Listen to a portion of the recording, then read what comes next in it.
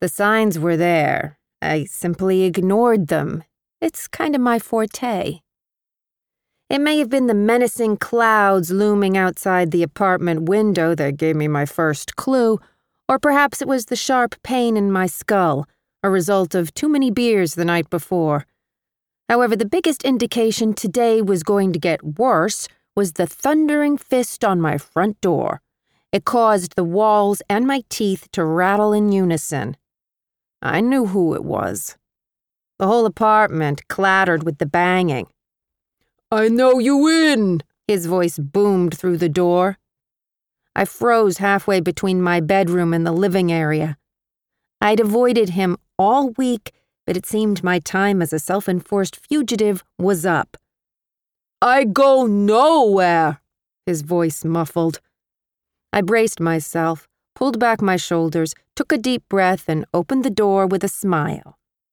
Standing in the hallway, my landlord, Artyom Mirzoyan, dressed in his usual cheap suit, his black satin shirt undone to his bulbous stomach, sweaty, silvery hairs poked out, feathering the seam.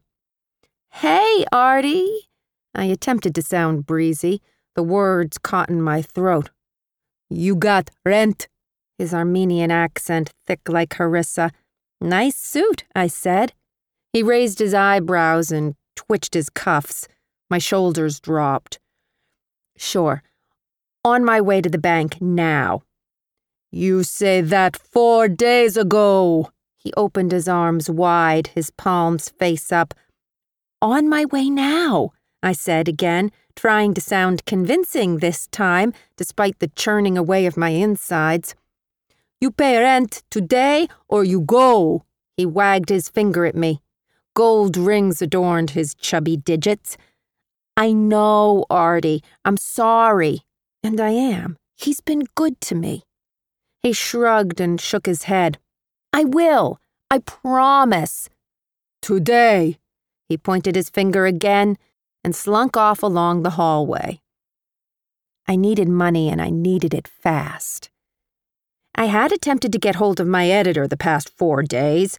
If he ever checked his phone, he'd see 3 missed calls and 2 emails from me. He probably had and was ignoring me.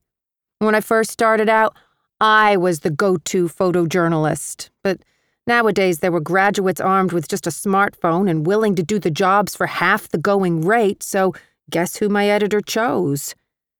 I grabbed my cell phone and tried once again. "Yeah," Richard's gruff growl told me he was in no mood for crap, but at least he had answered this time. "Hey, Richard." "Harper." He hadn't got time for me. "I've been trying to call."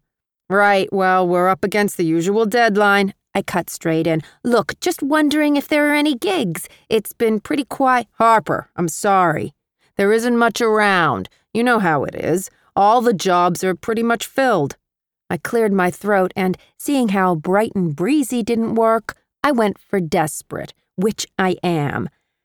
"I'm in a fix here, Richard." I caught the hustle and bustle of the newsroom behind him. "Look, I get I'm not the only one on your books, but there's gotta be something," I pleaded. I glanced around my apartment. Yesterday's papers sprawled across the tattered tan leatherette couch, a half-eaten pizza waiting to be cleared, a stack of bills, half of which I hadn't bothered to open, piled on top of the table.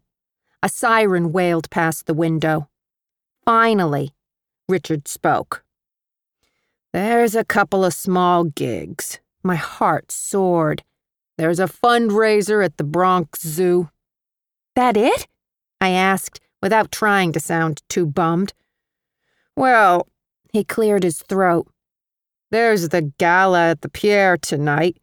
Greg was going to cover it, but seems he's suffering after a night out at Jimmy Chang's."